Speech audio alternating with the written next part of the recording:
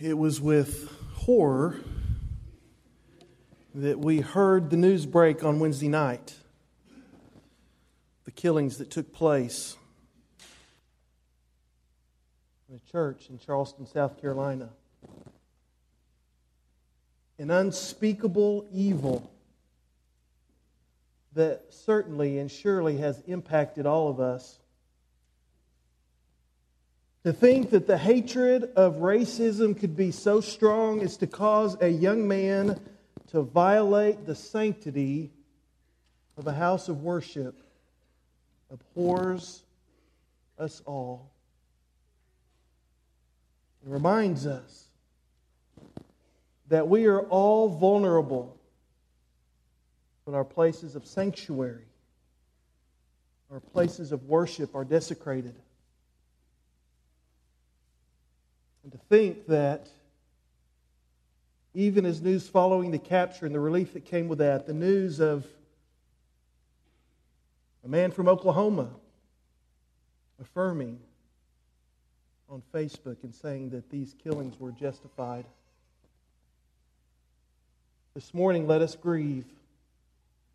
And let us ask the Spirit of God to come and to be helper and comforter and counselor to us all. Let's pray.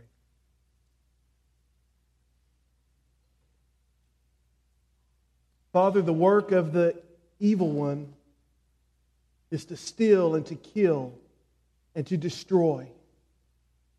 And we have seen the fruit of that work in our nation over these last days. Our hearts are broken. Our words to try to understand this just don't seem to be there. We hurt. We grieve. We're confused. And yet we also know that you are a God of life and a God of redemption. We pray for the churches in South Carolina and Charleston today that have met and are meeting, that you would begin that incredible work of healing and redemption. And Father, may we confess our own hurt and our own grief as we watch the events take place from miles away and realize and understand the impact that this has on each of us. Father, come and be with us in our midst. Bring healing and comfort and peace to us today. And we give you thanks that you are with us, even in the midst of evil. It's in the name of the Father that we pray. Amen. I think it's fitting today that we continue in our series of James in chapter 2, and we look at this issue of faith. As we work through James, and we're using this beautiful picture here of an upside-down iceberg and enjoying the beauty of that picture, we are reminded that some of the wisdom that James shares with us in this brief letter at first can appear a little upside down itself. But if we'll give James the benefit of the doubt and we'll explore and we'll look into the beauty of what he is saying, we too can discover the depths and the meaning of what James is leading us to. And today, James takes us into a journey of faith in which he proclaims and begins to help us to understand that faith and works are inseparably linked. Faith and works are partners, not rivals. They're complementary, not contradictory. In fact, faith and works are two different sides of the same coin of salvation, if you would allow me to use that analogy. For you see, in Christianity, one does not exist without the other. True Christian faith does not exist apart from both faith and works. William Barclay says this. He says, "No man will ever be moved to action without faith. And no man's faith is real until it moves him to action. Faith and deeds are opposite sides of a man's experience of God. Now, some of you that have studied and read a little bit about the book of James know that Martin Luther, the leader of the Reformation, considered James a strawy epistle, precisely because of his understanding, James's understanding of faith and works. And Luther's interpretation and understanding of that contradicted from Paul's teaching on works. But I believe that Paul and James are not, again, speaking in contradiction to each other, but are rather speaking complementary. You see, Paul is concerned about works salvation. He is concerned about those that would say you can achieve salvation. You can do enough good things to earn your way into the good graces of God and into eternal life. And so because he is focusing on this heresy, Paul comes out and reminds us again and again and again that we are saved by grace through faith. It's a gift. It is not something that we can work towards and to earn. We are not saved by our works. But I believe James is speaking specifically to those who have already found salvation. They've already discovered God's grace. And James says this. He says, you cannot profess or claim Jesus as Lord of your life just by your words. There must be accompanying works that validate or verify this faith. For James, faith is revealed and demonstrated and proclaimed by our works. So if you'd allow me to use a couple of theological words, Paul's consideration of faith and works is more along the lines of justification, whereas James's works and dealing with faith and works more along the lines of sanctification, of growing and working, maturing in your faith. You see, James is warning us that faith without works is without worth. It's upside down. Take your Bibles and turn with me to James chapter 2. In this short passage from 14 to 26, James just repeats this idea over and over and over again. He's trying to allow its words and its truth to penetrate our hearts and our minds. So look in verse 14. He says, "What use is it, my brethren, if someone says he has faith, but he has no works? Can that faith save him?" A rhetorical question that the obvious answer is, well, of course not. Continuing in verse 17, "Even so, faith, if it has no works, is dead, being by itself." Reinforcing this thought again in verse 24. You see that a man is justified by works and not by faith alone. Again, I don't think James, and I don't read and understand James as saying faith plus works equals salvation. Rather, again, James is saying faith at work reveals salvation. And then finally in verse 26, he finishes up this teaching. Faith without works is dead. So there in those 12 or so verses, James 4 times teaches and reminds us and helps us to understand that faith and works are intricately woven together into faith. You see, I think one of the questions that James is helping us to understand is one of those life questions, one of those ultimate questions that every human being begins to ask at some point in their life. The rich young ruler asked the question this way: "What must I do to inherit eternal life?" James puts the question as we've already read it: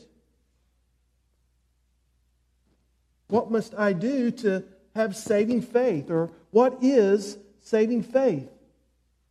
So how would you answer this question? Fathers, on Father's Day, as your child would come to you and as they begin to grow and ask spiritual questions, how would you answer that question for them?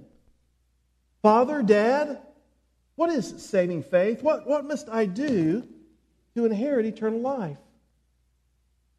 As we talk about saving faith, I think there's at least two aspects that we have to always keep in tension with each other. The first is certainly the eternal aspect of saving faith.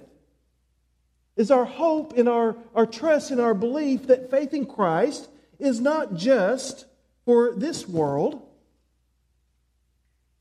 but saving faith in Christ is a salvation that takes us into eternity. That there is a future beyond this life. And even amidst the mystery of what we say,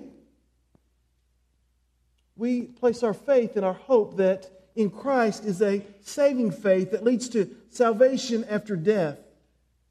And certainly as we've heard the reports from the families of victims out of Charleston reflecting their great hope in the promise of eternal life, and that this earthly separation caused by murder is not an eternal separation. But we must also remember that saving faith has an earthly presence as well. That God is calling us into a present experience of salvation. That saving faith has an impact upon this world, the culture, and the life that we live today. You see, faith touches both the present and the future. As we look through this passage in James, I think there's some characteristics, some things that we can discover, we can notice about what saving faith is. First of all, I think James wants us to know that faith, saving faith, is active. Now, he's already introduced us to this in chapter 1. In verse 22, James says this, that we're to be doers of the word, not merely hearers. And isn't it interesting that the implication is those who are simply hearers of the Word of God are those that delude themselves. They delude themselves, if you'd allow me to say, they delude themselves in their faith. Because, as he's explaining now, their faith is not real. It is not a saving faith. Therefore, we are to be doers of the Word, not merely hearers. Faith is not passive or sedentary. Yes, of course, there are times when faith rests, when faith waits. But overall, faith is active and visible and demonstrable. Works prove our faith, and our faith inspires our works.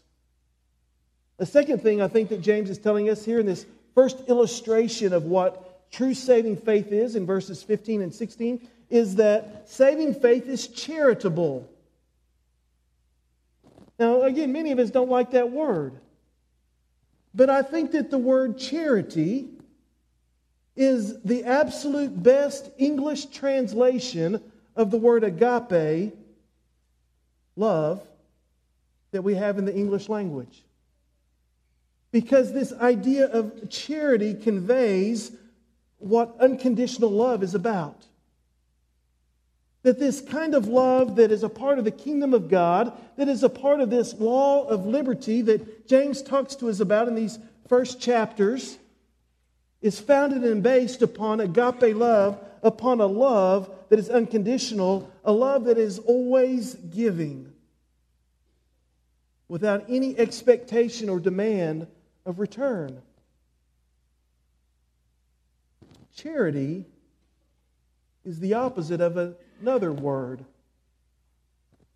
A word that reflects a significant spiritual movement of the day in which James was written, but also a word that I think reflects a movement among us today that we must be careful of. a movement called Stoicism. Stoicism embraces apathy, not charity. You see, apathy is the absence of all emotion and feeling. If you watch the events of this week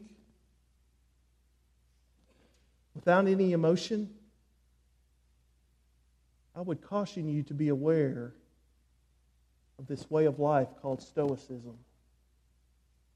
For you see, the aim of Stoicism is a life of serenity, emotion, feeling, compassion, disturb serenity. So the way to mature as a Stoic is to do away with all emotion, to do away with all pity and compassion, to do away with all charity, to not get involved. Because why? Because if we were to get involved in those kinds of things, it might disrupt or disturb our serenity. But you see, saving faith is just the opposite. Saving faith is that which invests and loves. Compassionate, shows charity. Saving faith is not just busy work. Saving faith is purposeful. Saving works are life-giving. Saving works demonstrate the work of agape, of love, of charity, of compassion. James has already introduced us to this idea in verse 27 of chapter 1. He says this. He says, true religion is this, is what? That you visit orphans and widows in their distress. In chapter 2, verse 1, he says, true religion is this, is what? Is as you come into the place of worship, is to not show an attitude of personal favoritism, particularly towards the rich. Rather to be hospitable and welcoming of all, the poor and the wealthy. And here in chapter 2, James says this, if a brother or sister is without clothing, and if they need daily food, and you say to them, go in peace, be warmed and be filled, and yet you do not give them what is necessary for their body, he simply asks the question, what use is that? Some faith. What use is that faith? For you see, without works of love, James again reminds us that our faith is dead, it's worthless, it's non-existent. You see, saving faith is charitable. It's reflective of God's agape love. Another point that James brings out, number 3, if you're keeping track, saving faith is greater than belief. Now follow me here for a few minutes, because in verse 19, James offers this. He says, you believe that God is one. Well, you do well. You see, the demons also believe and shudder. James here condemns an intellectual Christianity. A Christianity that is profession without practice. That is orthodoxy without orthopraxy. Again, James is reminding us that true faith, saving faith, is one that balances both the intellectual, the study, with the practice and the carrying out of that faith. I believe that one of the great myths of modern day evangelism, I think it is having impact upon our churches, it has impacted our culture today, we're seeing the fruits of it, is this myth of faith without works. That if you believe the right thing, if you pray the right thing, if you say the right thing, then you will be saved. Just say this prayer. Just repeat these words after me, and you'll be saved. Everything will be okay. You see, that is not what the Scriptures teach. Saving faith is greater. Saving faith takes us beyond the facts. John Bailey says this. He says, the real unbeliever is not he whose life witnesses to a belief that he thinks he does not possess, but rather the real unbeliever is he whose life proves that he really does not believe what he thinks he believes. James is speaking directly to us today when he says that faith is simply not believing or speaking the right things. Again, faith is more than fact. Faith is more than history. Saving faith certainly includes those facts and truths, but it takes us to a level of trust. He reminds us that the demons believe. The demons believe and shudder. In fact, early in his ministry, Jesus had to tell the demons to be quiet. Don't tell who I am yet. Don't share the truth yet. Christians, Christ followers, however, believe and surrender. They serve through their works of love and compassion. Fourth, saving faith matures us through our works. In James 1, remember we're told that our faith is perfected through our trials. Now James tells us in verse 22 in chapter 2 that our faith is perfected as a result of our works. James adds this to his teaching, and he tells us that it's not just about going through trials, it's also about practicing your faith. It's about putting feet and hands to your faith in serving your fellow man and woman. Faith is fulfilled, it is strengthened, it is matured when it is exercised. The exercise of faith is called works. And according to Paul in Ephesians 2, those works have been prepared for us beforehand. So that why? So that we could walk in them, so that we could mature in them. Kind of our own IEP, our individual faith plan, right? God has preordained those works that He desires us to do that we might be rich and mature in them.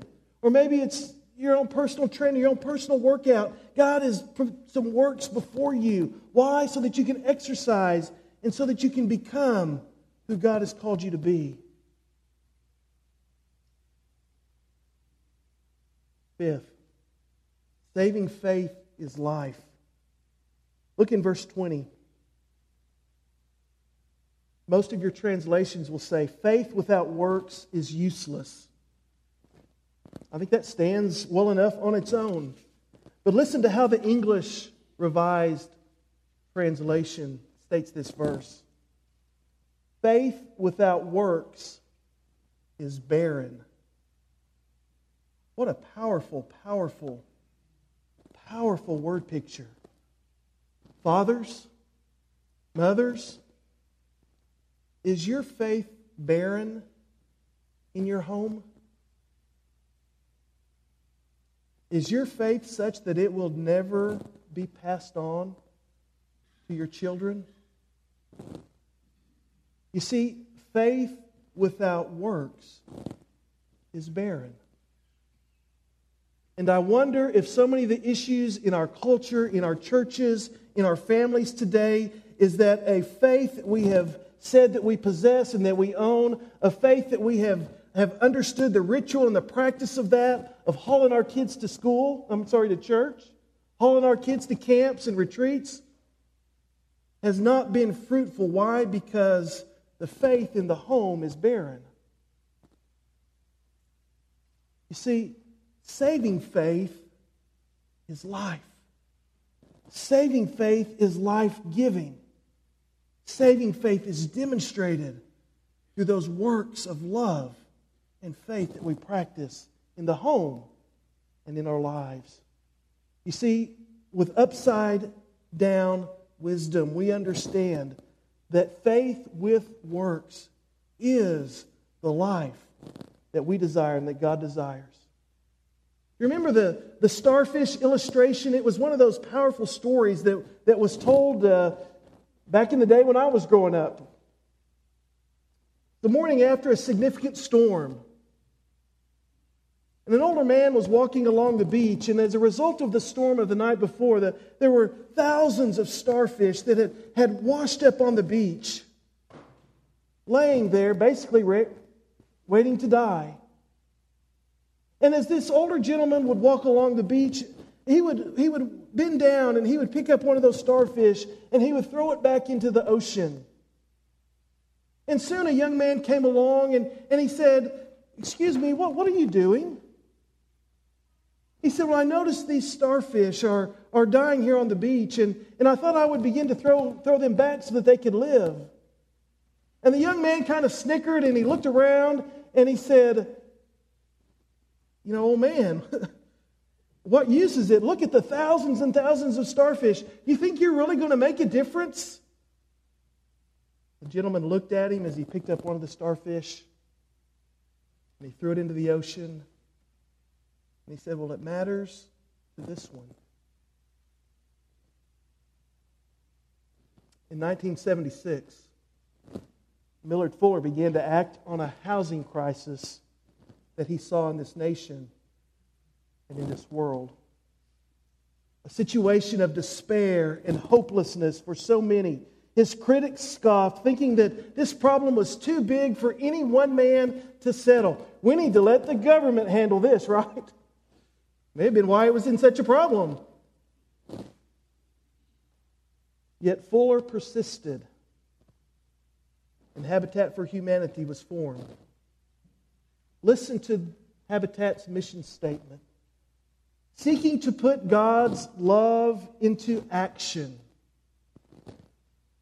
Let me rephrase it for us today. Seeking to put faith into works, Habitat for Humanity brings people together to build homes, communities, and hope.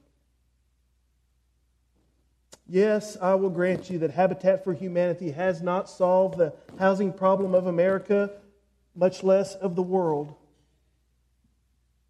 But for the 5 million people living in the 1 million homes that Habitat has constructed over the last 40 years, they will tell you that one man's faith and vision has made a difference in their lives.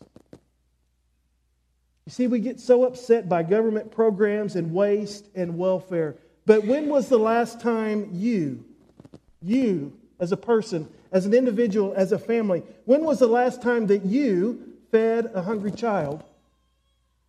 That you fed a hungry widow or a family? I heard a pastor share this week that his young Anglo adult daughter had recently moved into a predominantly African American neighborhood in Charleston, South Carolina. She had yet really begun to know her neighbors. It was been that recent. In response to the shooting of Wednesday, she called her parents for comfort and to see if they had any thoughts on how she might respond. Afraid and hurting, she made her way across the street and she knocked on the door. An older African American lady answered. She introduced herself as the neighbor across the street, and she said, "I am really hurting right now, and I can only imagine how much you must be hurting too." And in that moment, those two strangers became neighbors as they embraced, as they wept, and as they grieved over the tragedy in their own community. You see, faith matters. It matters when it reaches out to those who are hurting and in need. I cannot and you cannot save them all. But together, we can impact the lives of many. So how is your faith working today? How is our faith working? Whose lives are you making a difference in? Whose lives are we impacting and changing? For you see, faith without works is dead, useless, and barren. Faith with works is life. Life abundant. So let us be perfected in the works that God has called us to. Let us practice our faith. And through the works that we are called to, may God begin to change this world and our community one life at a time. Let's pray. Fathers, as we enter into this time of reflection and prayer, I simply want to speak to you first. What does your faith look like at home? How is your faith demonstrated and lived out before your children? You see, dead faith is not passed on to the next generation. Only faith that is alive. Only faith that is rich in good works. Fathers, what works are you offering as an example to your children? What works are you inviting them to participate and join you in? Maybe on this Father's Day, you would renew and recommit yourself to the Lord and to the children in which He has blessed you with. Father, your word today is powerful. Oh, how we are tempted in our educated intellectual world and culture to think that faith is just about the right information and knowledge. May we realize that as far as knowledge goes, the demons know and they shudder. But, oh Lord, that we would understand that through our knowledge, through our faith, we are called to work and to serve and to love and to be impacted by the hurt and pain of this world in a way that calls us and drives us to serve and to make a difference. What use is faith if it does not call us to serve?